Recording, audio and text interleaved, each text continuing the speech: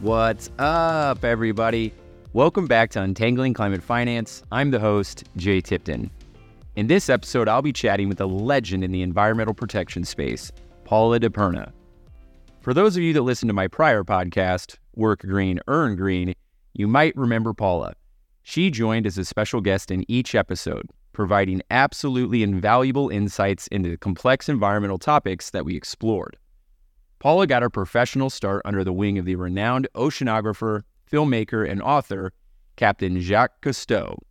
Her time with the Cousteau Society helped launch her lifelong mission on addressing ecological challenges. Paula currently serves as a special advisor at CDP North America, as well as an advisor to the Integrity Council for the Voluntary Carbon Market.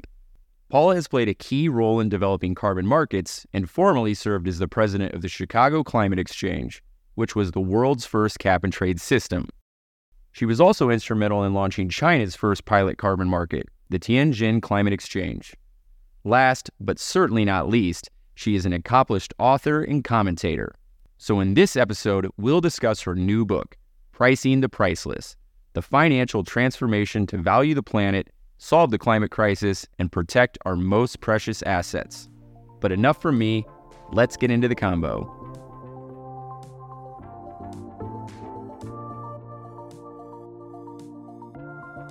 Paula, welcome to Untangling Climate Finance. How have you been? What have you been up to lately? Oh, just writing a book or two. How are you? It's good to be back. Yes, you have been, and we're going to get into that. I'm very excited to talk about your book. I bought it 2 weeks ago, and I finished it over the weekend.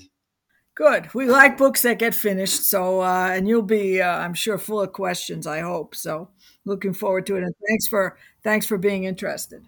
Of course. Obviously, I know you very well because we've talked in podcast format in a different podcast a million times, but why don't you tell the audience and the listeners a little bit about yourself, your background, what you're up to? Obviously, you just said you're writing a book, but who is Paula? Well, if I knew the answer, that's everybody's question. So, fundamentally, I'm a writer. I have been a journalist and a writer for quite a while. I started writing about public schools in New York City. I grew up in New York City. I went to graduate and undergraduate school in New York City, and I didn't have many environmental leanings. And I started my career, as I said, writing about public schools for the Village Voice, which was a kind of feisty, investigative publication. And I was having some success, and I thought, well, this is going pretty well. Why don't you see if you can expand your topic areas? And so I was given a Christmas present, a membership in something called the Cousteau Society, and it came with a subscription to their newsletter. And in the newsletter, there was a little tiny ad that said, "Volunteer writers wanted. Jacques Cousteau has a book contract to write the Cousteau Almanac."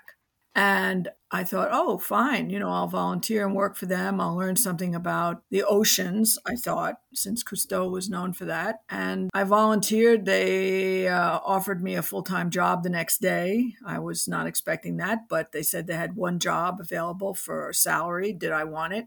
And I took it and thought I'd only be around as long as the book contract. But then I ended up staying with Cousteau for a big chunk of my career and went on to become a key film writer for him and a producer, and traveled all over, and vice president for international affairs, which was really a policy role to help Cousteau use his access to push policy forward. And then that changed everything for me. That was a life transformation, life-changing experience, as we say. And then I went on to become president of a major philanthropy in the United States called the Joyce Foundation, as well as helping start the first cap-and-trade carbon market in the world at the time, known as the Chicago Climate Exchange, which then we,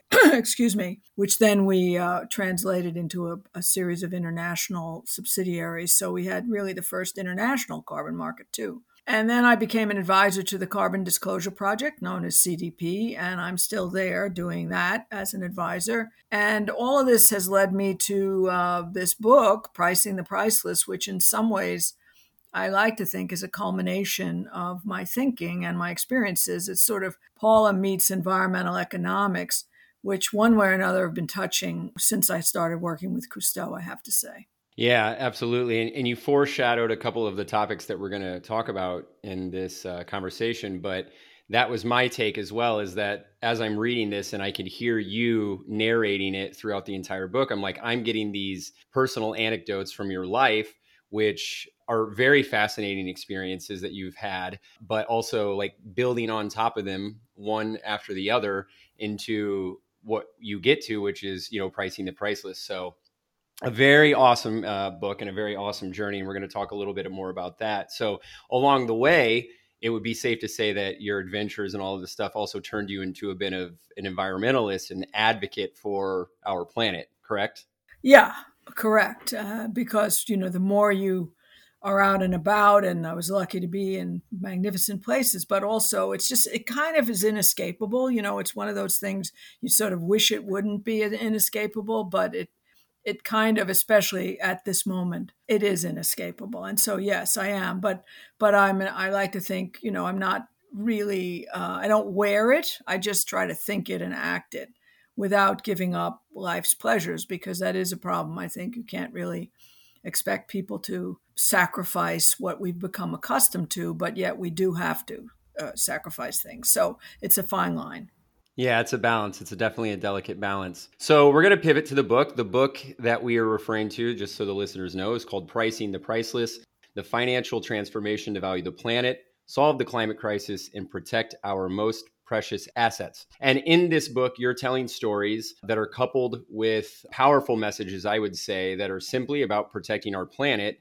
And as you put it, pricing the priceless. And so what this is referring to is actually trying to put a price on all of the resources and the benefits that Earth has continuously provided us as humanity on our quest for global and human and societal development. And the stories are great. You visit the Pope and the Vatican. You tell an incredible story about Detroit, which is linked to their art and kind of how this saved the city from economic ruin, which was, I think, my favorite chapter. But I will stop and I will just say, tell me about the book and tell me the message you wanted to get across to your readers. Well, as I said, it's sort of Paula meets environmental economics. So at the top level, what is environmental economics? It's looking at the relationship of environmental resources to economics. And to date, that has been a process where environmental factors have been called external, literally called externalities, and they haven't been brought into the books, and they haven't been accounted for as economic values. They've only really been accounted for as raw material. And so the book really flips that. And the goal, so a couple of insights and things that animated the book. The more I got into it, the more I realized, nature is really the world's most exploited worker. Right. And probably the most exploited worker in the history of the world, in that nature performs all of this work for us. Not to mention, not only obviously fresh air and not only fresh water, but now we're talking about cleaning water, filtering water, pollination, lumber, soil, food, everything. And it's been a free ride. Mm-hmm. Talk about cheap labor undercutting costs. Cheap labor, nature is the cheapest of all because it's been free. And the result is what we see. Mm-hmm. I think yesterday was a World Overshoot Day, that being August 2. The Carbon Footprint Network, okay, their calculations are probably a bit on the rough side, but even so, they said that the Earth has used up in 8 months what nature provides in over 12. Right. So we're already, just this year alone, for 4 months overdrawn on our checking account with nature. Yeah. So one key idea that I wanted to explore in the book was that, it isn't just putting a price on nature, it's pricing the benefits of nature. And so once you start going into that, you get these astronomical figures. So you get $125 trillion a year is the value of the ecosystem services, which is to say that nature's services, nature's work contributes to the world economy. Well, GDP of the world is barely 125 trillion a year. So on one level, you get figures that by academic research that dwarf the global GDP. And at the other end, you have the World Economic Forum, which I think 2 years ago estimated the contribution of nature to the world's economy at about 45 trillion a year. So that's about half the GDP. So somewhere between half the GDP and more than the GDP is this hidden subsidy or unaccounted subsidy we're getting from nature. And that masks what's going on, which is the catastrophe of what Partha Dasgupta calls, the economist who wrote the economics of biodiversity, depreciation. Now, these are crass terms, depreciation, that's what happens to your car. You don't think of it as a term that you'd apply to a forest, but that's what's happening. Portfolio management, which is another term he uses. You don't really want to say that water and air and fish and birds are part of a portfolio, but they are once you start looking into the economics of how it works. And so why I undertook the book was to try to humanize and personalize and make credible this paradox that we're living in a world where everything that we depend on is priceless and is deteriorating. And so therefore, if we don't come to terms with the economics of it and recognize in our books that we need to protect these assets as if they were gold, because they are, then we're going to have what we're having, which is a tremendously unfair distribution of wealth, but as well a depreciation. And it's everywhere. Everything is depreciating everywhere. So the idea of the book was to try to bring this down to earth and explore this as an ordinary person might. Myself not being a financial person, I'm not an investor, I'm not someone I don't have an MBA, my degrees are in literature. So I just thought it would be potentially useful to bring people along on a journey to explore this paradox. And so that was kind of why I did the book. Yeah. And also, as I had said, like going back to the fact that your personal experiences in this journey that you've had have always kind of kept you, despite not being an economist or despite not being a financial person, dancing in that dance. Your work at the Chicago Climate Exchange and then what you did in China, establishing the climate exchange there. It's like these are huge economic systems. The carbon markets, where I'm going to talk about in a little bit, but you've been in this realm and you've had a first person vision of it the entire way. And so I think that uniquely positioned you to bring this very Paula-esque perspective to what's happening, both because you've seen it with your eyes and the degradation of the planet over time, but then also have seen these major economic systems that have been in place or established or attempted to at least do something in recognizing the value of nature. And so what I want to talk about now is actually the compliance carbon markets, or the carbon markets in general, because in my opinion, carbon markets are definitely one of our strongest tools that we have to provide a price on the priceless and to actually help ourselves in the overall goal that we need to do, which is decarbonize at a very rapid rate. And so you have two experiences, probably more, but two very strong experiences. The first is that you were essentially one of the pioneers of a carbon market, which was when you helped establish the Chicago Climate Exchange, the CCX. You served as the president of the international division at the CCX, and that was the world's first cap and trade system. Now, the CCX no longer operates, but there are many other carbon trading systems across the world. And so I know that maybe some of my listeners will understand what cap and trade is or carbon markets are, but could you very briefly describe for them how a traditional cap and trade system works? Give us the elevator pitch of it. Yeah, I keep working on trying to perfect that. But so people who don't, it came as a shock and surprise to me, really, that the atmosphere, you look at the Earth, and one of the quotes that I'll never forget, and I've never been able to really track it to the actual astronaut, but one of the astronauts on the fifth space shuttle journey from the United States said something like, when I looked back at the atmosphere, I could see that it was in the same relationship to the planet as the peach fuzz is to the peach. And, when you think about that, if you rub your face, that your face is there, but the little bit of hair that's on your face, that's it. Mm-hmm. So, it's a halo. It's such a tiny space. It's 60 miles between the top of your head to the end of the atmosphere that's protecting us from intense solar radiation. Now, if that little halo can no longer protect us, we get what we're getting, which is these extreme heats and extreme weather events. and that little thin atmosphere is being crowded with weather that can't move, because when a spring, when an intense storm forms, it doesn't have as much room to move as it used to, which is why these storms stay over, hold over. It rains 15 days. It doesn't rain 2 days. There's just not room up there. Mm-hmm. So if you think about it as room and space, and you begin to understand that it's very limited, what the cap and trade does is define that scarcity and say, okay, this is the atmosphere, and how much room is there still in it?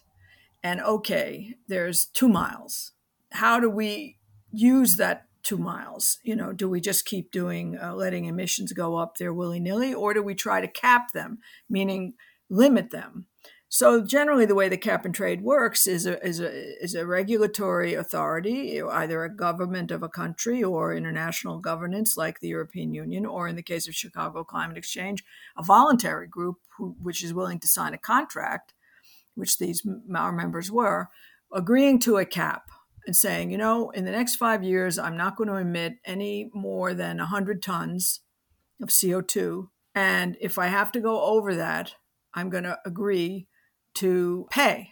And I'm going to pay whom? Well, the people who are in the same family there, the same cap and trade, have agreed to the same 100-ton limit, who maybe don't need to use up their 100 tons and who have overcomplied, shall we say, with the limit. And so they have a kind of a little bit of a surplus. And that's valuable because we're both occupying the very same space. Neither one of us has more room. Mm-hmm. And so the surplus that you may have is valuable to me because for whatever reason, including mainly that maybe I did try to put solar panels on my factory and they failed. We never account for the fact that these technologies might fail. What if in the best faith, I tried to change my energy mix at my factory and something went wrong? So now, having pledged to reduce my emissions, I can't. And so, but you did. Your solar panels, for example, didn't fail. So you have surplus, I'm short, and you and I bargain. So the price of those permits, those allowances, if you think about them as occupancy fees, those prices fluctuate. And on a given day, they may be worth it may be worth it to me to buy from you as opposed to go out and buy a whole new set of solar panels, which will cost me more than I can afford to install. Yeah. So the cap and trade is a way for us to recognize the scarcity of the atmosphere and pay to occupy it. And what we want is the highest possible price. So gradually, every couple of years, the authorities running the cap and trade tighten up the limits. They say, okay, look, 2 years ago you could emit 100 tons. Now you can only emit 80. And it tightens and tightens and tightens. And that through supply and demand, increases the price in theory. Mm-hmm. The cap and trade is just a tool. It's one of many, but it's a very important tool. And it has worked before. It was invented as a tool in the United States in the 70s to try to address acid rain and focus on one single pollutant at the time, sulfur dioxide. And it's been expanded to try to cover all 6 greenhouse gases, although most of the cap and trades today are still only focused on CO2. But I credit my involvement with that to Richard Sandor, who is a well-known economist and also a very forward thinker, a financial inventor. And he was asked by the UN in the early 90s at the Earth Summit whether that cap and trade, the Clean Water Act and Clean Air Act, in the United States had put into place could be adapted to climate change. Yeah. And his insight was, I don't know, but I don't see why not. So let's try it. Yeah. And that's what CCX tried to do. I think the thing today to know is that these cap and trade, there's now multiple different caps and trades in the world, the largest being in the European Union, but they're not knitted together. And so back to the peach fuzz, little bits of peach fuzz are limited and the emissions are limited slices or snippets of that halo. And what we need to do is limit emissions that go into the entire halo. That's the point. And so we're far from that right now. And I would say that's the most important thing to do right away. Yeah, and I'm with you. Definitely in the US. I mean, as you said, the EU has theirs, China has various regional ones, and then they also have their national one, which doesn't, of course, cover all of their emissions, but a very strong chunk of it. But in the US, there are a few regional compliance carbon markets. We've got the California, which is covering electricity. There's RGGI, or the Regional Greenhouse Gas Initiative, that's on the Northeast and on the East Coast. It covers a handful of states there, although Virginia is trying to walk back their involvement. The newly launched Washington State Cap and Invest. But on a national scale, we do not have a U.S. cap and trade, and we don't have a U.S. carbon trading system. And so, although if we were to put one in place, I think that would be pretty effective. And so, why do you think that is? Why do you think we don't have one? What is the biggest roadblock for the U.S. to get there, despite the fact that regional areas do have them and they are working?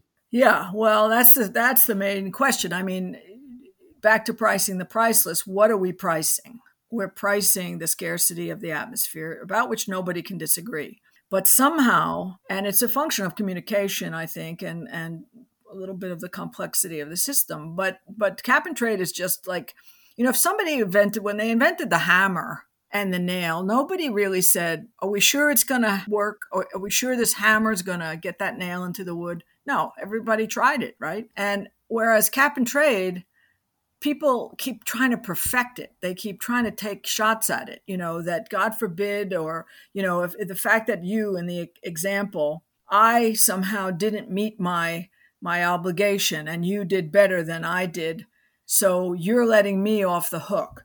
The idea that the cap and trade system permits some people to delay their compliance, which is part of how it functions by, flexibility. That flexibility has drawn suspicion. Yeah. And there's a school of thought that says anything to do with the environment and protecting the environment should be punitive, that it's bad to have been a polluter and therefore it should be a punishment for polluters. So a couple of reasons. One, the institutional knowledge to build carbon markets that had been building up in the early 90s with the Kyoto Protocol, when there was enthusiasm for these systems.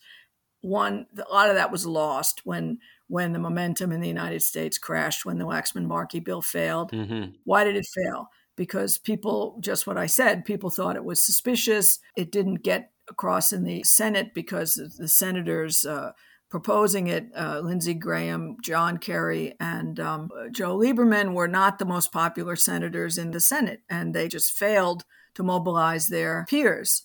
The Obama administration backed off of it because public sentiment was disintegrating. Oh, we're not going to let people off the hook. Yeah. And the other thing is a feeling that there's no upside to a cap and trade, whereas the revenue generated by a cap and trade, if it's well managed, the transaction fees that are paid by the polluters can go right back to the public budget, which is what the cap and invest principle is. So, if I were a president and I was also at the same time the head of the Supreme Court and the head of the Congress, I would say that knitting together these regional caps and trades in the United States would be the first and most foremost thing to do. And you could almost do it through the action of an individual company. For example, there are companies that operate in New York that also operate in California, have operations in Washington State and likely elsewhere. And what if that one company just said, you know what, we're going to participate in all of these markets because we're touched by all of these regulations one way or another. And so basically regulate us as if we were in all these jurisdictions because we operate in all of them. Yeah. And then de facto, you have a national operation. And the reason, to your question, the reason that this knitting together hasn't happened, I think, is one, regional pride, which is misplaced, political fear, and just it's hard. If this was easy, people would have done it. And I think we just have to keep pushing on the hard stuff. Yeah, absolutely. And I do think, though, there is value in what you just touched upon, especially with the cap invest, is highlighting the benefits that these fees that you're collecting then do go back into the community in one form or another, right? California released a couple months ago a summary of where the money was going, and it was pretty impressive. I mean, programs from the north of the state all the way down to the south of the state, helping with inequality, helping with low-income communities, a lot of climate resilience, all sorts of things. And so it's, highlighting this idea that it isn't just a fee. It's not just a penalty. It has a lot of beneficial elements to it, reducing obviously the greenhouse gas emissions, which is the overarching goal, but then also cycling this money back into the state and giving it back to the people in one form or another it's crucial to its success. And so I think that, of course, like the political will and the regional pride, as you mentioned, are huge roadblocks. But I do think that highlighting how well, if done correctly, they can. And I think that the ones that are up and running in the US are actually doing what they're supposed to be doing is also an important part of getting this lifted off of the ground. I look at the future of the political landscape in the US and I can't say I'm like super optimistic that I see something like this developing anytime soon. But then at the same time, when you see all these corporations and companies on their own independently committing to decarbonization goals or net zero goals or things like that, then you do kind of get this optimism that it could happen. Yeah, and I think again, once people start seeing it on their books, the costs, we've reached a point where the costs are really visible. And when you open your eyes to the priceless, to pricing and to pricing something like the atmosphere, in itself, the atmosphere is priceless, but the remaining room in it has to be very expensive to occupy. Mm-hmm. Why would you just allow this very rare space to be occupied? You don't let penthouses, I talk about in the book, penthouses are the most expensive apartments and rental spaces in the world. And we figure out how to price that relative to the whole building. Yep. So, and another thing that I think is potentially relevant, I mean, the price of participation in the cap and trade, the high carbon price that we're looking for doesn't fall necessarily on the consumer. It falls on the polluter. I mean, certain prices at the consumer level probably will rise, but there have been so many studies about what $100 a ton carbon price would mean at the pump. And it's very little, because the whole idea is to get away from gasoline anyway. Yeah. But what the $100 a ton price does is also incentivize significantly transition to alternatives, which is also a key part.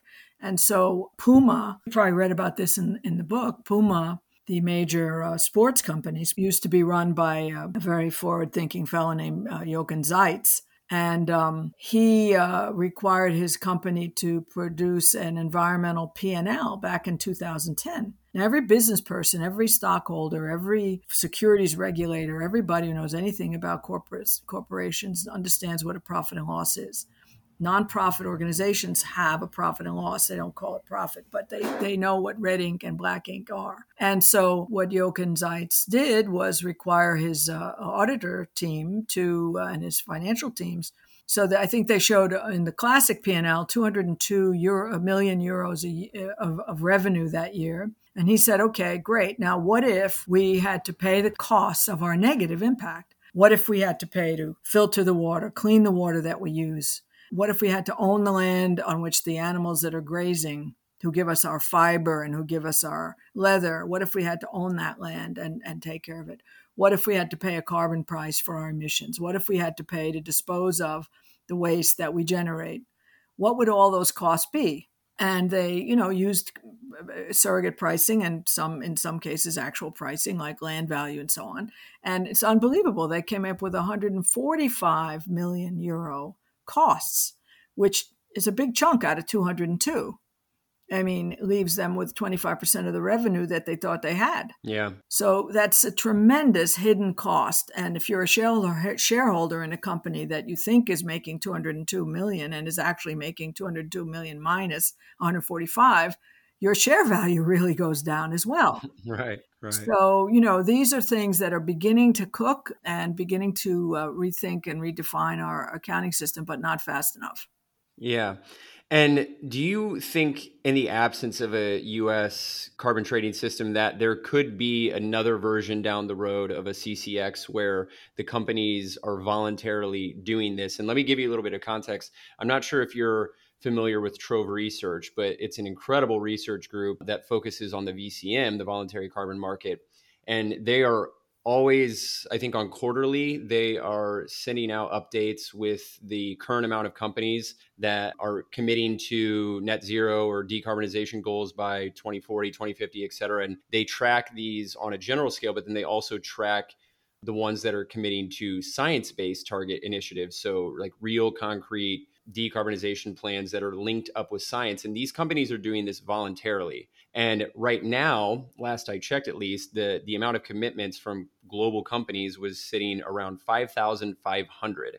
I'm not sure the exact amount of companies that you had at the peak of CCX, but if you imagine that there's 5,500 companies that have voluntarily committed to decarbonization, and they're doing it in a space where there isn't some sort of regulation, that they could theoretically come together in a form of CCX manner to say, hey, we're in this together. A bunch of us have committed to these types of decarbonization goals. Why don't we exist in a voluntary version of decarbonization or a cap and trade? Is this something that you could imagine happening in the future? Oh yeah, I mean, I try to talk about it as much as possible and encourage that. And there are some people thinking about it. Again, the companies. I mean, one of the complicating factors at the Waxman-Markey time, and would also be a factor now. Well, it's several things. I mean, we had more baseline capped under CCX on a voluntary basis with a civil contract than if you combined RGGI and California today. We dwarfed it. Our baseline was nearly 1 billion tons. Wow, that's incredible. Yeah. I mean, it is incredible. You could add all the baselines of all the regionals in the United States and we would have dwarfed it. And why did we get that many companies to step up? Because it was an early adopter network. It was a network of people who understood that carbon pricing was inevitable. And even if it wasn't inevitable at a regulatory level, which they mostly thought, they fully understood that they needed to know what that cost, that free rider, that hitchhiker, that pollution cost was, because it was an inherent risk, either a regulatory risk or a physical risk, and we've seen that. Now, yesterday or the day before, Fitch has just downgraded the AAA bond rating of the United States. Well, Fitch's was writing in 2003 about the likelihood of credit ratings being downgraded because of carbon risk. Forest fires in California, all those, companies, a lot of them, Southern California, downgraded. So, if you combine the mindset of we need to price carbon because it's a scarce and priceless space, we need to identify the cost that's invisible to our operations. We need to make that visible somehow. And you factor in, and also, by the way, I am an investor in green tech. I'm selling solar panels. I want people to buy them. That's another constituency for an organizational approach to cap and trade among the willing volunteers, which is probably a very large community, as you said. Now, we need a rule-based structure to organize that voluntary effort. So partly what I said earlier was that a company that has, emission profile in various jurisdictions, some of which would be capped and some of which not, could, at the individual company level, volunteer to follow the rules of all of the different jurisdictions and therefore be part of a mandatory market throughout its corporate operations, which would help them smooth out the cost of compliance or smooth out the costs of addressing physically the events that occur, like extreme weather events that disrupt supply chain. And then for those who aren't in any jurisdiction, you could imagine creating another framework, another format with a contract. And then what you'd probably need to do simultaneously, which was what we were trying to do at CCX, was get some kind of reciprocity so that a company that was volunteering to reduce emissions could be recognized by that mandatory system whenever that mandatory cap would fall over, would come to apply to my early action. So, one of the things that we don't do well is reward companies. I mean, I know there's plenty of rapacious companies out there, but a company that takes an early action and then doesn't get any recognition for it is stiffed.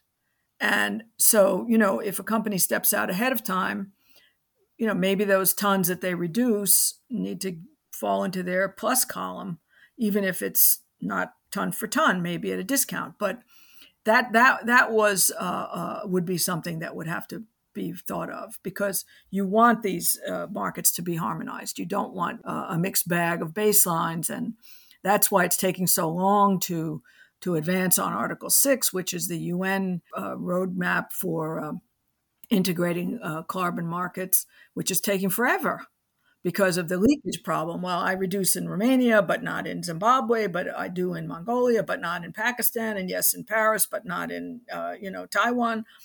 I produce in Taiwan, so the tons that I produce there, are they going to be accredited to my account in Switzerland because that's where my headquarters is? All of these things seem very difficult, but they are actually, all they are tedious. They're not difficult. And the coordination can happen. And the fact that I think that there's enough of these systems that are in place, which means that there's references to pull from good and bad.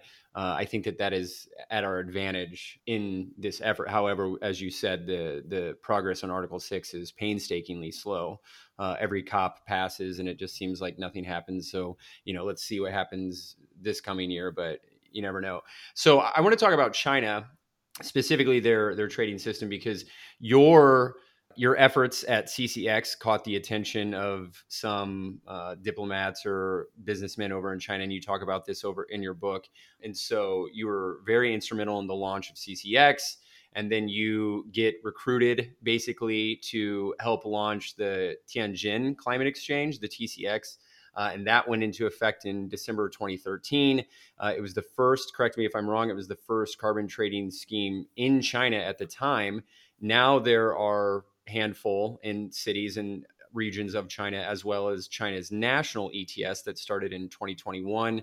I believe it covers about 4.5 billion tons of CO2, which in China's perspective is like a fraction of their total output. But if you compare it to the US, it's almost the entire US's greenhouse gas output. So explain and talk about the importance of China, which is a huge emitter and a massive economy, the world's second biggest economy, in having a national emissions trading scheme on top of these regional ones. Like, why does that matter and why is that important? Yeah, so it was 2008, by the way, Tianjin Climate Exchange. And I was just thinking of that this morning because I vividly remember August 2008. I think that was the opening of the Beijing Olympics. And as I say in the book, everyone was flying into Beijing that day. Me, I'm flying out because I had flown over to sign the agreement to launch the Tianjin Climate Exchange, and 8 is a very auspicious number in Chinese culture. So 888 was like irresistible.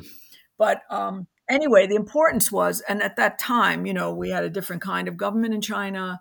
But, the Chinese have been tracking carbon pricing and, in fact, the career of Richard Sandor for many, many years. And so when we got over there, there was an academic understanding of carbon markets, but they had already figured out that the carbon market was going to be important. And I think at the time, probably they understood it would be important as a support for green products, which they wanted to master and which they have mastered.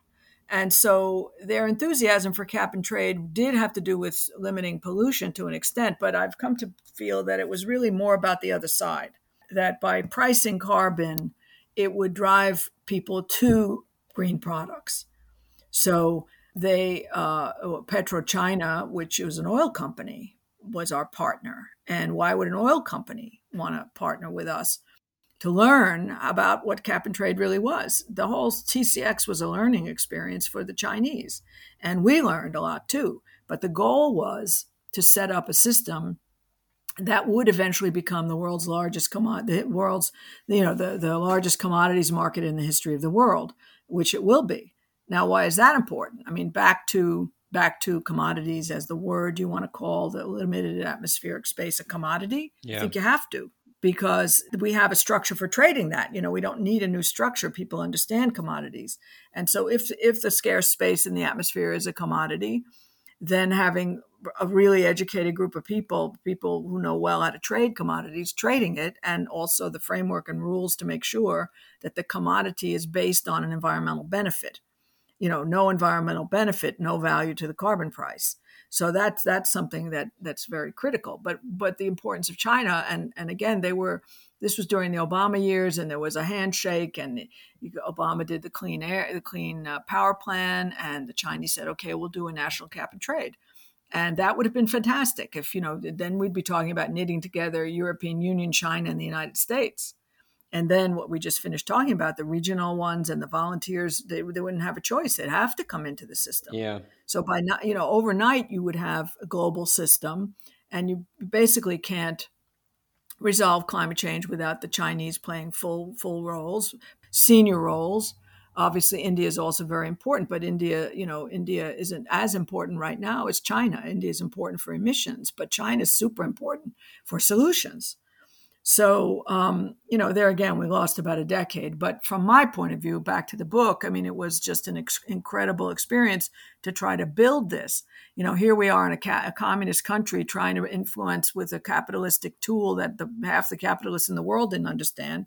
Was pretty amazing. And it was just, again, a life transformation to be there all that time, never learning Mandarin, because who can learn it? I can't learn it. And I mean, people can, but not me. Yeah. And being in a tennis match. And then I thought, okay, Paula, follow your own rule. Keep it simple. You only need to know what's being translated.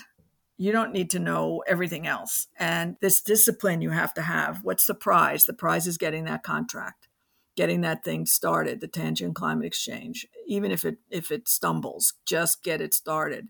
And we did. Right, because once it's up and running, then that is a much further achievement than never getting it going, or having to format it once it's begun. So I think there was a moment, and you described this in the book, where you thought it was falling apart. Is that correct? Yeah, because we were partners, but our partners had another way of looking at it. There was also the politics. We had started it in one year everyone was gung ho. The next year they were less gung ho maybe, and so our idea of how you trade was not quite their idea, and we were going to be part of choosing the staff, but they chose the staff.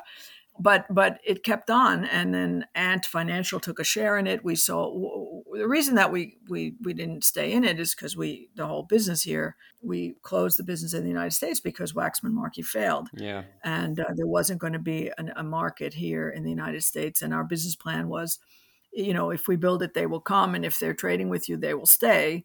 And since there was no longer any reason to understand carbon pricing, the voluntary early adopter network had learned what it needed to learn and decided, we'll just wait and see.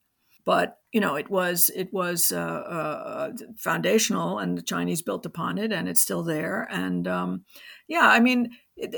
back to the book and the whole idea of a journey. Somehow we expect these environmental systems to be perfect because we're dealing with metaphysical beauty and philosophical questions and pricelessness. Literally, we sort of expect that any solution will be 100% virginal, 100% virtuous.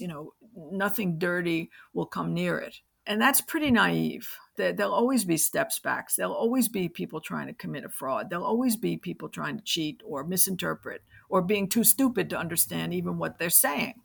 But by that, I mean saying label an ESG fund in such a hyped up way that it can never live up to the name. I mean, that's not an outright fraud, but it's a stupidity to do things that way. But even if we allow for a lot of human nature, most of these systems can work at a scale that can have an impact if we would just let them, if we weren't trying to always perfect them. Absolutely. And so, we've covered compliance carbon markets. We've covered the voluntary carbon market. We at Gordy Knott Strategies are very involved in both of these. We also work a lot in green bonds. What we're focused on is climate finance, and this encompasses all of the things we've talked about, and this is what your book talks about. And so when you're looking towards the future, what tools or mechanisms do you feel or do you think are the most exciting in terms of like a two-part thing, which is A, doing what it needs to do in terms of reducing carbon emissions or greenhouse gas emissions, but then B, also generating economic or financial return? Like, what do you think is of course there's not one answer, not one tool, but like what excites you the most, or what do you think is the most interesting when we look towards the future? Well, I think, building an international carbon market is a number one thing in terms of pricing the atmosphere. But in the book, I talk about a couple of other things which I think are really fascinating, like the forest resilience bond. The big breakthrough there was to, figure out, again, back to pricing nature's work. What are the jobs? If a forest is resilient, what is the work that it's doing? It's not just being a tree. Just being a tree means wood and leaves. But the tree is a harbor for biodiversity. The tree is holding water. The tree is retaining soil. The tree is making it possible for people to enjoy recreation. The tree itself has a tremendous set of types of work that it's performing, most of which is not being paid for. So identify the beneficiaries of all those different kinds of labor. And the range is incredible from the obvious that I mentioned, like the tourism company, to the hydropower facility that needs as much water in the water table as possible so that in dry times, the reservoirs can still draw on the water table. It sounds like what connection could there be between a forest and a hydropower, but direct connection. So the Forest Resilience Bond was brilliant in that it figured out how to assign beneficiaries, or rather link beneficiaries to investors. So investors up front say, okay, we can recognize there's whatever, $50 million worth of benefits coming through this forest, but not right now, but we'll upfront the money and we'll get paid by the beneficiaries later as they realize the benefits. Now that is a very creative way of using money and getting capital. That 50 million could have been sitting around doing nothing, or it could have been in the wrong kind of investment, not in forest resilience, but now it is in forest resilience.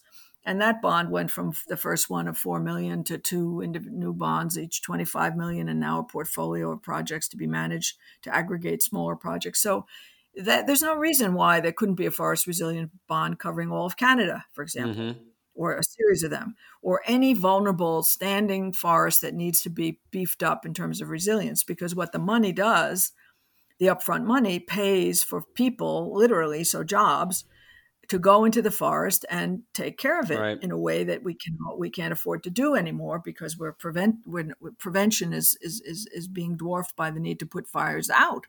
So, the direct beneficiary of the Forest Resilience Bond is the Forest Service that can now do more maintenance, which if you call a forest an asset, you got to maintain it. Call forest raw material, you can cut it down.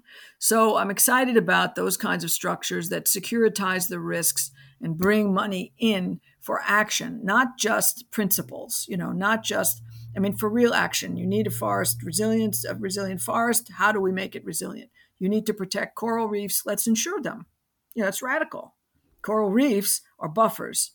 Coral reefs and mangroves. If these natural buffers hadn't been cut down in Myanmar, that the junta might not have fallen. Now, it's good that it fell. That was some 15 years ago. But the politics of it were such that the typhoon exposed that the junta didn't care about the people. And why did that happen? Because there were no mangroves, because the junta allowed all these mangroves to be decimated. Right.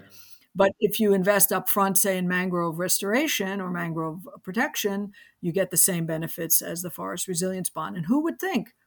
You insure your car, you insure your house, you insure your property. Who would think of insuring a coral reef? But when you get into it, it makes such sense because we insure the property on the coast at very high level, high cost, and yet the reef that's a buffer protects those coastal properties from storms because it's literally a wall against the waves. We don't insure. So the parametric model, coral reef insurance, all these things I think are very exciting. And they're almost a little more exciting than investing in companies because anybody can do that. That's not pricing the priceless. Pricing the priceless is invest in these intangibles, these things that have never been on the books, these things that are invaluable, but which are super valuable and can be priced to an extent that encourages their protection. And, I think that's the exciting bit.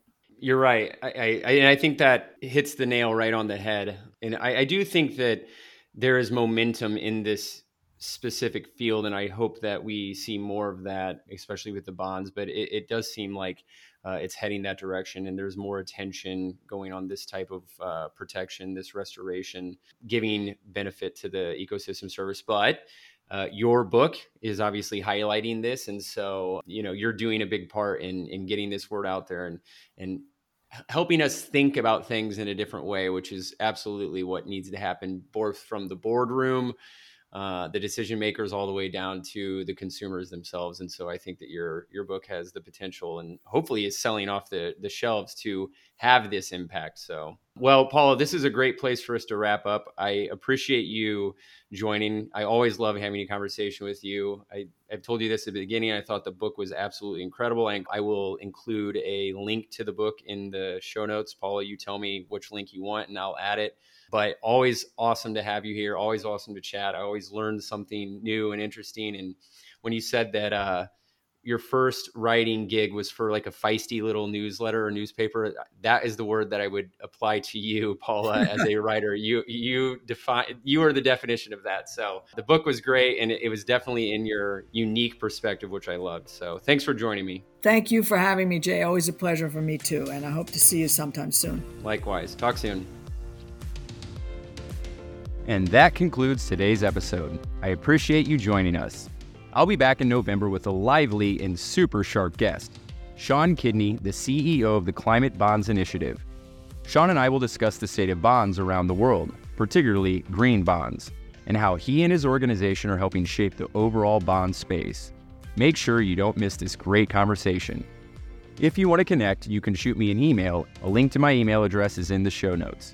And if you're interested in joining me for an episode, or if you have someone else in mind, I'd be happy to talk. Finally, please be sure to subscribe and leave a review on Spotify or Apple Podcast. We really appreciate reading your thoughts. All right, catch you next time. This podcast is produced by Gordian Knot Strategies.